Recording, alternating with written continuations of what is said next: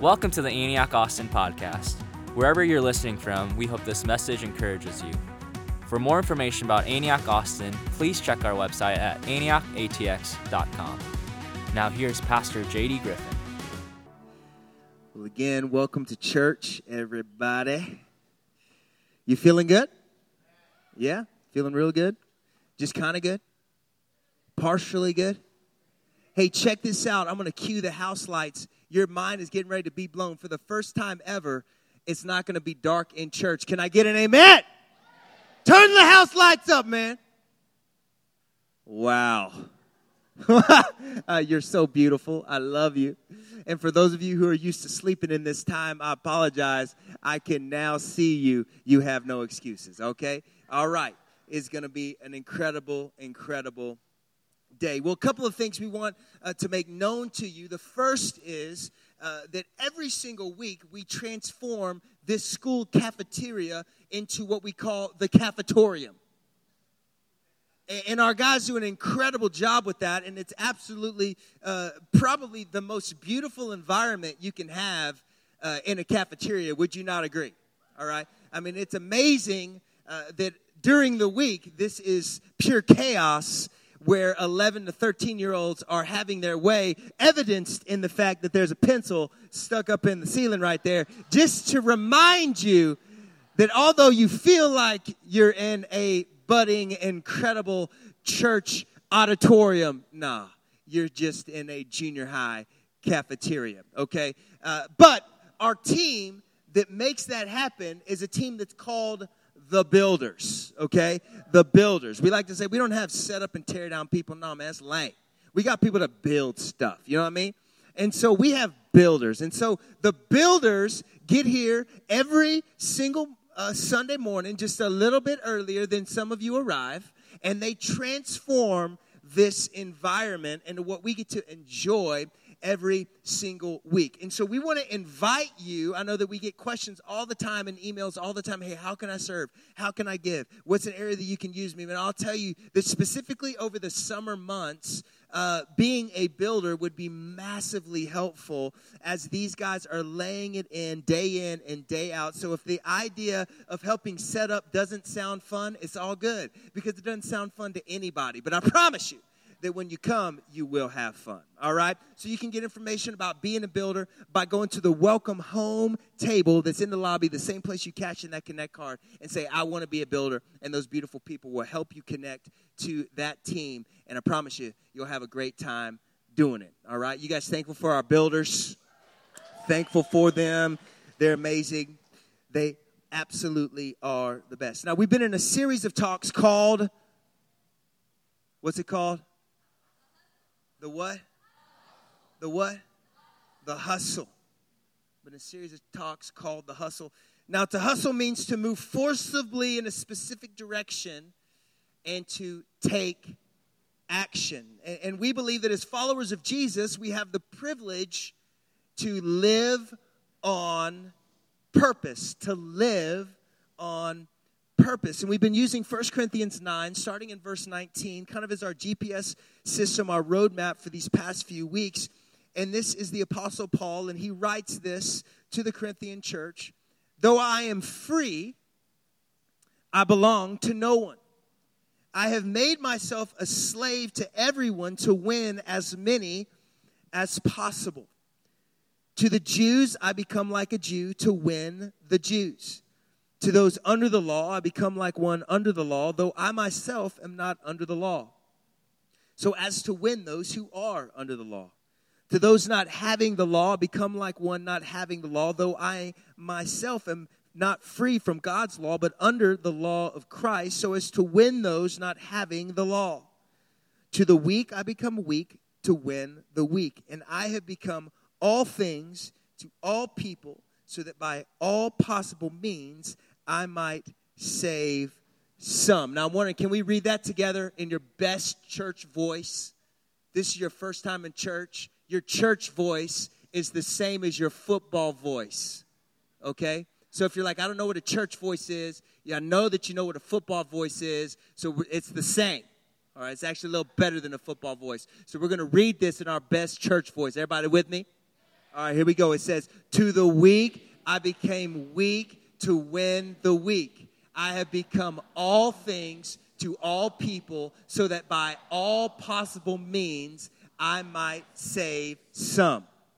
And you can kind of sum up our series of talks thus far with the statement that we believe that you were created on purpose for a purpose. You were created on purpose for a purpose. And we looked at the fact that when God knit you together, it says in Psalms 139, inside your mom's tummy, that he created you, he knit you with a plan, and that plan was to join with him to see his name glorified all over the earth. And we said that most of the time we don't live on purpose because we don't believe that the way that God made us was on purpose. And so our first step to being those who live to win some or to save some is to understand that primarily we need to understand that God loves us so much and he created us for a purpose, that your passions are on purpose. What makes you you is on purpose, and that purpose is supposed to bring the kingdom,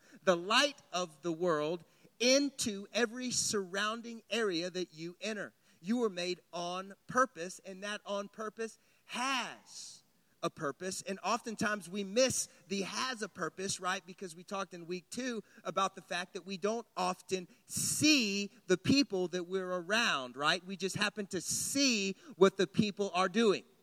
We see what they stand for, but we don't see a person. Because if we saw a person when we look across the room, it would lead to us responding in compassion. And compassion always leads to conversation, and conversations lead to transformation. And so we are been learning together how to hustle for the sake of the kingdom of heaven, to forcibly advance the gospel of Jesus, because we have been made on purpose for a purpose. Everybody with me?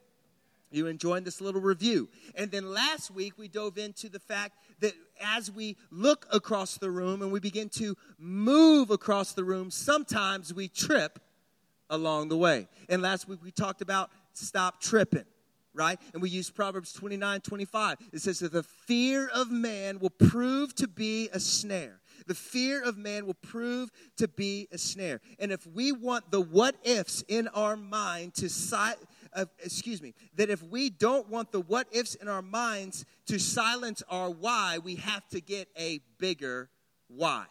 We have to get a bigger why. And the key to living on purpose, to live to win some, is living with a big why. Remembering what Jesus has done for us will fuel our why those around us need to hear about him. And we said that we don't overcome fear by getting tougher. We overcome fear by getting tender. And this week we want to take another step in this journey of learning how to advance or to live as Paul did, to win some, by looking at this idea of discipleship. Discipleship. What is discipleship? And I want to read Matthew 28:16 to kind of give us some context for where we're heading this morning. And it says this: Then the 11 disciples went to Galilee, to the mountain where Jesus had told them to go. And when they saw him, they worshiped him, but some doubted. And then Jesus came to them and said, All authority in heaven and on earth has been given to me. Therefore, go and make disciples of all nations, baptizing them in the name of the Father and the Son and the Holy Spirit, teaching them to obey everything I've commanded you, and surely I will be with you always to the very end of the age. All authority in heaven and on earth has been given to me, Jesus says. Therefore, go and make disciples of all nations. Discipleship. Yeah, I lived in California for a little bit, lived in San Diego. Anybody from San Diego here? Okay, all right, a couple people. You guys are interactive today, man. I'm telling you what, y'all are so encouraging that, like, I might explode. It's absolutely phenomenal. Thank you. Thank you.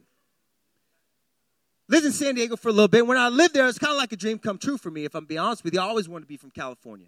Grew up in Houston, Texas, which is not cool. Okay?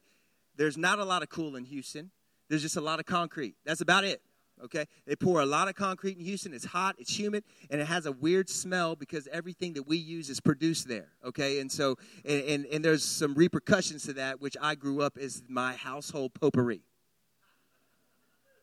So it's not cool to say you're from Houston. I meet people that say they were from California, and automatically they just moved up in the cool game. It didn't matter what they were wearing, how crazy their hair was, if they looked goofy, only had 2 teeth. You say you're from California, everybody's like, yeah.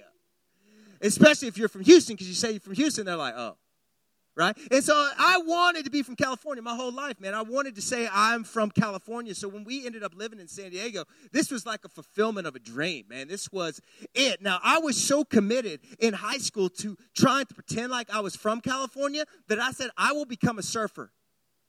That's challenging when you live in Houston, Texas.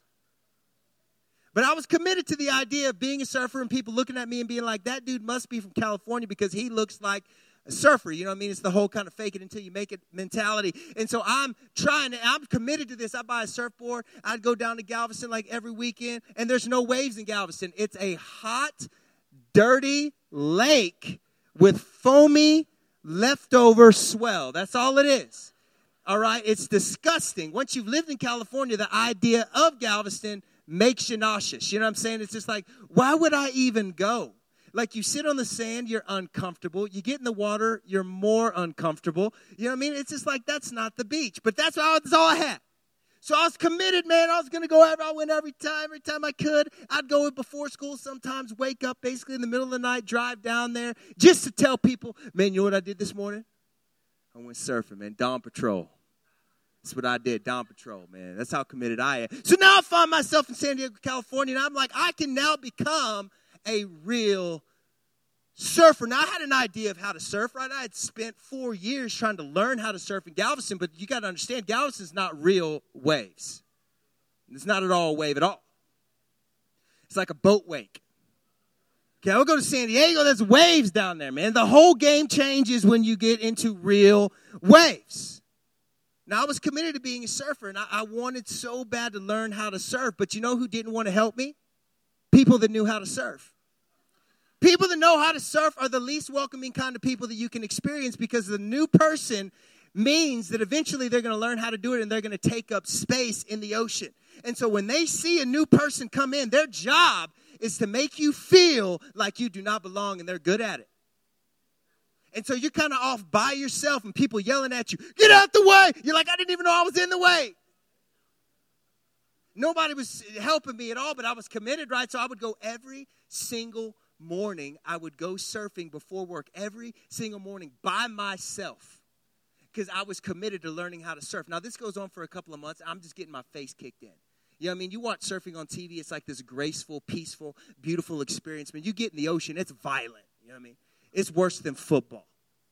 It's crazy, man. It's crazy out there. It's no hold bars. It's every man for himself. And so I'm out there just getting dominated. But, eventually you kind of start to pick it up, right? Eventually you kind of start getting it a little bit. And so I'm getting to the point a couple of months in where I'm feeling a little bit comfortable in little waves. Most of the waves in San Diego are around 3 to 4 foot tall. That's kind of normal for San Diego. But every once in a while we get a swell.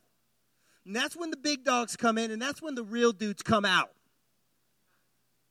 And the first real swell hit San Diego. I've been surfing for about 4 months, and my friends that I was going to church with knew that I've been going every single morning, and they were like, dude, do you want to come surfing with us? And this is like my moment, man. They finally invited me. And we pull up, and I'm looking at these small 2-story houses like rolling in from the deep. Now, it was only like, 6 to 8 feet, not that crazy. Very comfortable for people that surf all the time. But for me, this was new territory. And so, of course, I'm acting like I got this, man, because I knew how to surf at this point. I had gotten through the waves. I had, because when you surf, there's an area called the impact zone, and that's where the waves actually break. If you get caught in that spot, bye-bye, you're going to have a long day. Okay, so you need to break through the impact zone and get past where the waves are breaking so that you can see where the swells are coming. And actually what's crazy, it's really peaceful out there. It doesn't seem peaceful when you're on the beach, but once you get past the break, it's extremely peaceful, and at times the water is just glass. It's absolutely amazing and gorgeous to be past the break. Now, I had made it past the break when the waves were 3 foot tall. So I thought I had it, and so I charge with these dudes that are ultimately like this close from being pro. I'm not even joking. These dudes were the real deal. And so they cruise out, and I'm caught in the impact zone. I can't make it past. And I'm so committed, man. I'm like, I'm not going in for 30 minutes. 30 minutes, I'm just paddling. I mean, my tongue is hanging out. I'm dog tired. My shoulders feel like they're about to fall off. And it does not matter how committed I am. It didn't matter how hard I tried. I just could not make it through the break. I could not get through the impact zone. And my buddy Ryan, who was so compassionate, waited about 45 minutes before he came over to me. And he came over to me, and he's like, dude, have you been here the whole time? I was like, yeah, man, I have, actually. He's like, why? This isn't where you're supposed to be. I'm like, dude, I'm well aware that this is not where I'm supposed to be, but I can't get to where I know I need to be. And he's like, are you duck diving? I was like, yeah, man, I'm duck diving. Now, for those of you who don't know what that is like when a wave comes, you press your surfboard down, you get underneath the wave, and the goal is that you get kind of underneath the current. The wave passes over the top of you, and you just be able to keep cruising. I was like, yeah, I'm duck diving. And then right about that time, another wave comes. Now, he duck dives and pops out the other side like ain't nothing. And I'm 20 feet away. Got washed up, basically back up on the shore. And he's like, dude, are you putting your foot on the board whenever you duck dive, or are you just trying to use your arms? I was like, no, man, nobody ever told me I was supposed to put my foot on the board. I've just been trying to push it down my arms. He's like, no, man, you're doing it wrong. No wonder you can't get out. Of course, he's so compassionate, looking at me like, why didn't you know that, dude? I was like, well, nobody ever told me that. And so another wave comes by, I press down, put my foot on the board, boom, pop out the other side. 30 to 40 minutes of struggling solved in one statement. One statement. I went from there is no hope, I'm never going to get out, I'm just going to live in a washing machine until these dudes get done, but I'm not going to quit. One statement from somebody who actually wanted to help me, who had my best in mind, took me from being trapped in the impact zone to experiencing some of the best waves that I've ever experienced in my life. You know what? That actually is the power of discipleship. Discipleship is people coming around you that have your best intentions in mind and giving you help to get through the impact zones that you feel stuck in your life. I don't know what your impact zone is, but I know you have one. We all have one. Maybe it's your marriage. Maybe you feel like you're just getting dominated in your marriage. Maybe it's your parenting, right? Maybe it's your job. Maybe it's your emotions. And we're just going to slowly turn the lights off. We're going to set the mood, all right? They're going to put, the music's going to come on. It's going to get real spiritual. We'll get incense and everything. It's going to be amazing, all right? And so, I don't know what your impact zone is, but I know that you have one because you're human. There's aspects of all of our lives that we feel stuck. And here's what's crazy. There's aspects of our lives that we want to get through. We want to break through. You don't like that you respond that way emotionally. You don't like that you get angry. You don't like that you treat your kids that way. You don't like that you harbor bitterness against your roommates. You don't like it, but at the same time, you feel trapped by it. And I know that this idea of discipleship can sometimes feel loaded, right? Depending on your church experience or your upbringing, it might bring up some feelings of fear. Maybe you guys have experienced really unhealthy relationships when someone said they were discipling you, but really all they were just mean to you and condescending and codependent on you. That's not discipleship. Okay, maybe some of you don't even know what discipleship is. You're like, man, this is some kind of weird church word. Don't worry about it, because here's our definition this morning. Can we just set the definition so we're all talking about the same thing, and the best we can let go of what might or might not happen to you in your past and just kind of cruise forward together? Can we do that? So our definition for discipleship this morning is simple. It is people engaging in your life, helping you get through the impact zones in your life. People engaging in your life, helping you get through the impact zones in your life. The scripture that we open with is known as the Great Commission. This passage of scripture is literally the last words of Jesus before he ascends to heaven. That in and of itself is kind of a mind blow, right? You think about Jesus just ascending to heaven. Would have been pretty trippy to experience that, right? And so you have this moment where Jesus looks at his disciples and says, hey, this is what I want you to be about. And what he tells them, the remaining 11 disciples, he says, very simply, all authority in heaven and on earth has been given to me. Now, therefore, go and make disciples of all nations, baptizing them in the name of the Father and the Son and the Holy Spirit, teaching them to obey everything I've commanded you, and surely I will be with you to the very end of the age. Jesus basically says, I can do anything that I want. Don't skip past that, because that makes the power of what he says next extremely potent. He says all authority on heaven and on earth.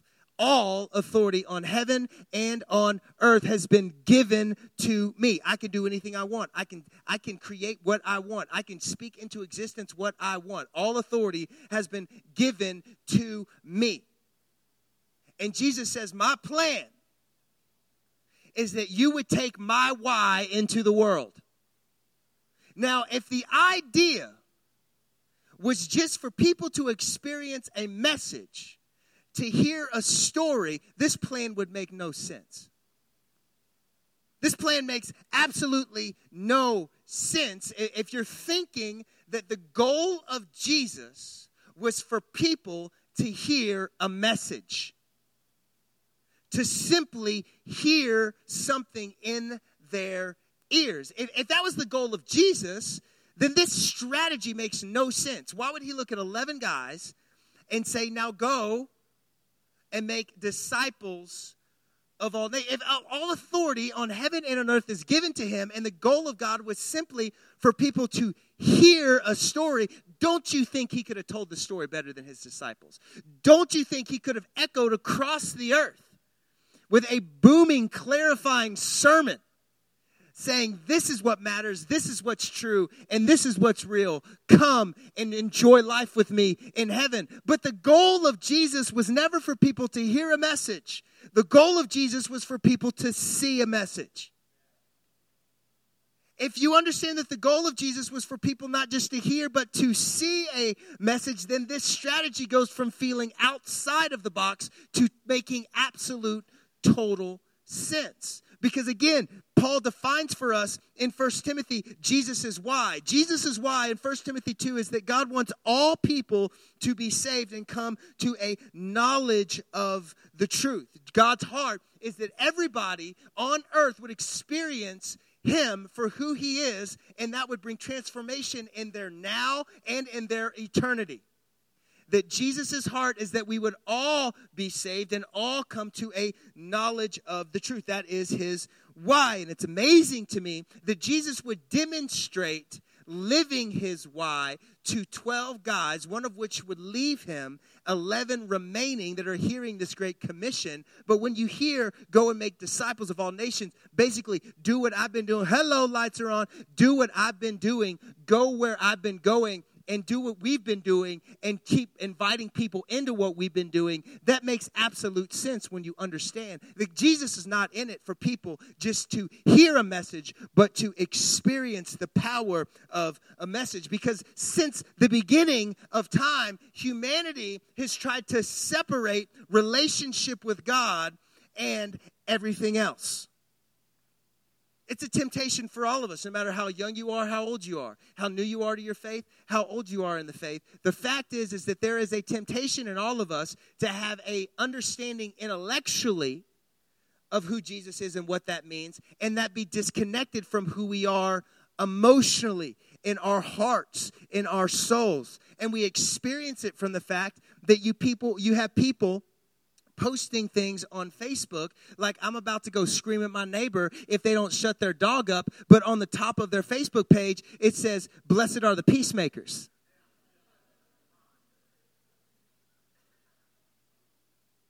That only makes sense if we approach the kingdom of heaven from an intellectual standpoint, that I know who Jesus is. But if knowing who Jesus is does not affect how I live my life, I question who you know.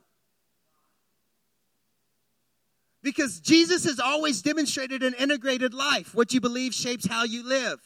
And that's always been at the forefront of his ministry and how he lived in front of his disciples, these guys that he invited to follow him. And Jesus drove right into this reality in Matthew 25, speaking actually to his disciples. He says, "When the Son of Man comes in his glory and all the angels with him, he will sit on his glorious throne. All the nations will be gathered around him, and he will separate the people from one another as a shepherd separates sheep from goats. And he will put the sheep on his right and the goats on his left. And then the king will say to those on his right, 'Come, you who are blessed by my Father, take your inheritance, the kingdom prepared for you since the creation of the world. For I was hungry, and you gave me something to eat. I was thirsty, and you gave me something to drink. I was a stranger, and you invited me in. I needed clothes, and you clothed me. I was sick, and you looked after me. I was in prison, and you came and visited me.' And then the righteous will answer him, 'Lord, when did we see you hungry and feed you, or thirsty and give you something to drink? When did we see you a stranger and invite you in, or in needed clothes and clothed you? When did we see you sick or in prison and go visit you?' In verse 40, the king will reply, 'Truly I tell you, whatever you do for the least of these brothers and sisters of mine, you did for me.'"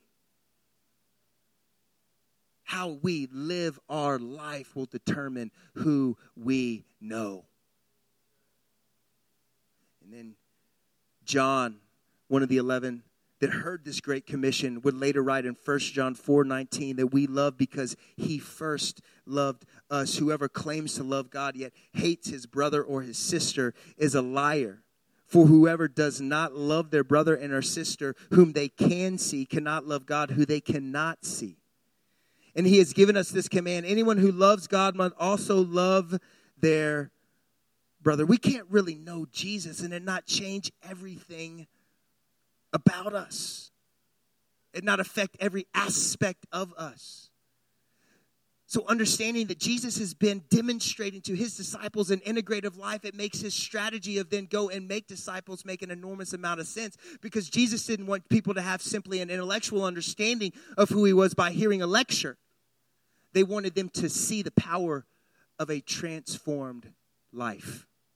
They wanted them to see the power of a transformed life. They wanted them to see, not just hear, but see what it looked like to have an integrated life, to have a life that was alive in God and it affecting every aspect of who they were. You got to understand that Jesus looked at thugs, entrepreneurs, business people, doctors, and he said, "Follow me." These 11, that was their beginning. It started with Jesus coming to where they were and saying, "Follow me." And that was an invitation not just to listen to the Sermon on the Mount.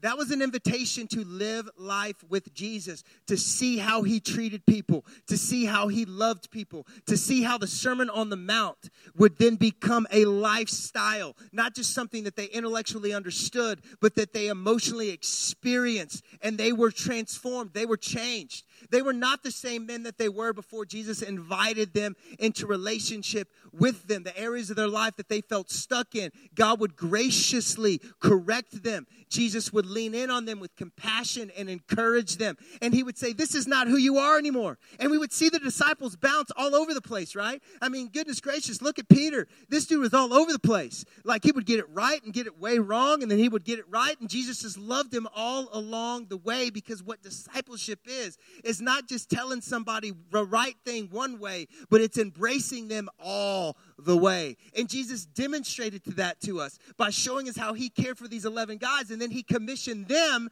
to do the very same thing, because he wanted what had been transformed in them to then carry over and bring transformation to others? Does it shock you that Jesus would draw crowds of thousands of people, but when it was all said and done, there was a little over 100 people in a room? It doesn't matter if you've heard the sermon. It doesn't matter what you've been to. How we make it through the impact zone, we cannot do it by ourselves. We need the power of life-on-life relationship encouraging us, helping us, and getting us through. Maybe there's somebody that's gone through what you're going through, and they can help you just by telling you, just like Ryan said, dude, have you ever put your foot on the board? Maybe they're like, hey, you know what? Maybe you should try this. Have you ever tried this? And that could be the breakthrough that you need. Isn't it amazing that the breakthrough that we might be longing for is sitting right next to us in Life Group? Sitting right next to us. I don't know why God's strategy was the way that it was. I would have done it completely different, and preachers have been saying that for hundreds of years, but it's really true. It doesn't make any sense that Jesus would entrust this treasure to us. It doesn't make any sense, but it does begin to make a lot of sense when we begin to understand that we're not just here to give people some intellectual understanding of Jesus. We get to model life with Jesus. Discipleship is helping people get through the impact zones that they're in their life. I grew up in church, kind of been a good guy, tried to be for almost my whole life. Don't have one of those testimonies of, going crazy in college and swinging from chandeliers and that wasn't me. God got a hold of my life early, and I'm thankful for that. And I haven't turned away ever since. He grabbed hold of me after my freshman year in high school. And I had incredible parents that believed for me, prayed for me, loved on me. They were there for me. They were an incredible resource for me. But you know what? When I was in high school, I was seeking God, but I was a mess. There were areas of my life that I was stuck in the impact zone. And there were things going right, and there were things that were dominating me. Specifically in the areas of emotional stability and purity. I felt held hostage by my emotions. There would be mornings where I'd wake up and be like, man, I'm just destined to suffer. But there is no breakthrough for me. This just must be my lot in life. I would get so angry at people, nobody would even want to be with me. I would lose my temper, be screaming and yelling. My friends would get annoyed with it and just leave. I would get so dominated by self-hatred that I just kind of walk around feeling defeated and overwhelmed and like I was going to amount to nothing, that I was worth nothing. Emotionally, I had no control. My emotions were driving me. I felt like it was a mess, and the worst part about it is I started believing that that's just my personality, man. Maybe this is just me. Maybe this is my normal. My normal is just to suffer. And to wake up every morning and wonder if it's going to be a good day. I have no control. I can't drive this ship at all. I'm just along for the ride. And that's basically what I believed for many, many years. I knew that I wasn't supposed to do what I was doing with girls. I knew I wasn't supposed to be looking at what I was looking like online. But I didn't know how in the world not to. I felt stuck in the impact zone. I hated it. I lived with this mountains of guilt, mountains of shame, mountains of just frustration of the decisions that I'd made the night before. And I had no way out, and I was trying so hard.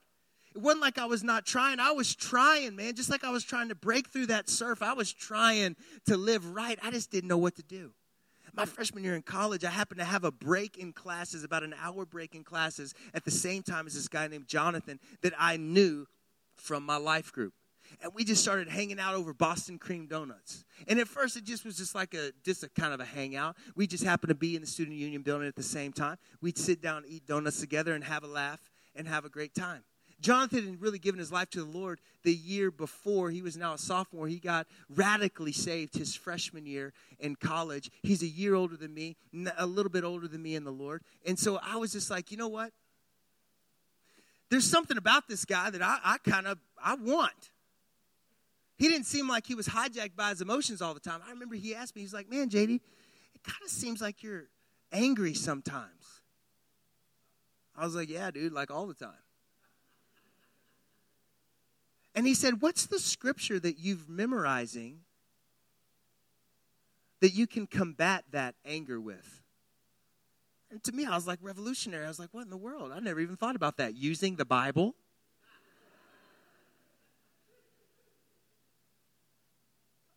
And he was like, yeah, man, like the Bible actually is a weapon. The Word of God is a sword. When somebody starts swinging a sword around, you want to back up. Maybe you should start swinging the word of God around, and so the devil has to back up. I was just like mind blown. I'd grown up in church. I'd heard all these talks, but no one had ever actually asked me that question. And so I'm sitting there going, I don't know. He's like, dude, well, why don't you find one? So I was like, okay, I found a scripture. You know, look, back in the day, this was like pre-internet, so you actually had to get like a concordance and go to Anger and like look down and be like, find something in the New Testament so you'd have a chance of understanding what in the dump it was saying. Found this scripture about anger, being slow to anger, quick to listen. So every time I started getting angry, instead of just feeling like I was held hostage by my anger, I'd be like, no, I'm about to read that scripture. I put it on a little note card. I put it in my back pocket. Every time I started feeling angry, I'd pull out that note card and I'd just read that scripture. I'd be walking around campus just reading that scripture. You know what happened? Breakthrough. That area of impact in my life, that impact zone, all of a sudden I was able to get on the other side of it, and I'm walking around in peace, and I had never experienced peace. Forget Jonathan being like, dude, what's this other girl that I saw you with walking on campus, but who's she? I'm like, oh, man, you know how it is, man. She my, you know. And he'd be like, no, dude, I don't, actually.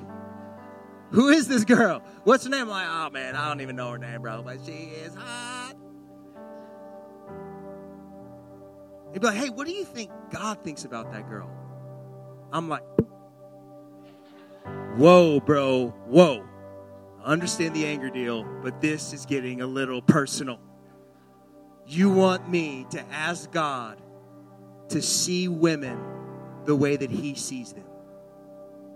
Never thought about that before. So all of a sudden, same question. Hey, what's the scripture that you're going to read every time you're tempted to do what you know you shouldn't do? It's amazing. When you get in a relationship with someone who wants to make you through the impact zone of life, when they point you to Jesus, it's always safe.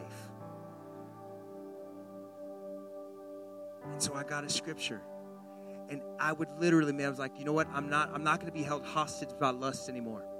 And I'd walk around campus and I would just feel the temptation to go just be crazy, and I would pull out my little note cards and I would just be reading them, man. And just for months, I would just walk around campus, not even looking around, just reading note cards. But you know what happened? Breakthrough. We don't have to be stuck. You don't have to be trapped in the impact zone. Fill in the blank. Whatever you feel like is kicking your butt right now, it does not have to. There is a hope. And his name is Jesus. And the strategy of Jesus for us to encounter who he is for the people of God to understanding that we've been made on purpose for a purpose. And there's people that are trapped in areas that you've broken through. And you get to say, do you know what scripture that I used when I struggled with fear? It was this one. Why don't you read this every night before you go to bed? It's amazing how simple it is. Because it's not about just memorizing some tenets of religion. It's not about trying to memorize some sermon that Jesus preached. It's about the power of a transformed life. Jesus was in it for people to have integration, for the way that they lived to reflect what they believed.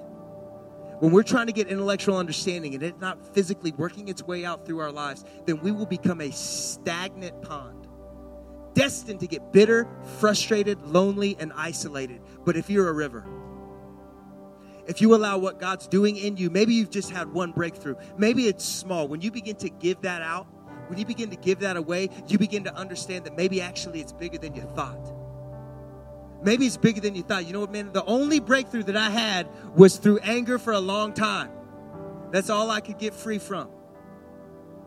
And man, I tell you what, man, and everybody that I saw get frustrated on the tennis court, man, we used to play tennis all the time in college. And everybody would be like, dude, you know what I did when I get mad? I read this scripture, bro. They'd be like, for real? I'm like, dude, it works. Try it. Discipleship is people helping people through the impact zones in their life. It's what discipleship is. It's helping people see transformation in the areas of their life that they feel stuck in. We were created to move towards Jesus. And God's strategy to get us closer to him was that we would link arms to those that are around us. We can't get there by ourselves. If we could get there by ourselves, Jesus wouldn't have told these 11 guys to do what he told them to do. But his strategy was that they would go and make disciples, to teach them what Jesus had taught them, to invite people into what he had invited them into, and to keep it going away, training other people to do the same. And all of a sudden, thousands of years later, 11 guys turns into us sitting here in Austin, Texas. You think the strategy of Jesus works? I think the strategy of Jesus is the strategy. And we're going to demystify it. We're going to take all the smoke and mirrors away from it and just make it simply people helping people get through the impact zones in their life. We're going to look to give and to receive. It doesn't matter if you're young or old in the Lord. It doesn't matter if you're 25 or 75. We can learn from the breakthroughs in each other. You don't need to look for somebody who's 100 years old to disciple you. You need to look for somebody that might have gotten through some wave that's kicking your butt and say, help me. And maybe you're 50 and you need to look at somebody who's 30 and being like, bro, you've got freedom in areas of my life that I don't. Would you help me? Would you teach me what God has done in you? Would you allow me to learn from you? And then guess what's going to happen? Breakthrough. Discipleship is helping people get through the impact zones in their life. And I guarantee you this, that if we're faithful to do what Jesus has asked us to do, he will be faithful to do what only he can do. Believe that? Would you stand with me?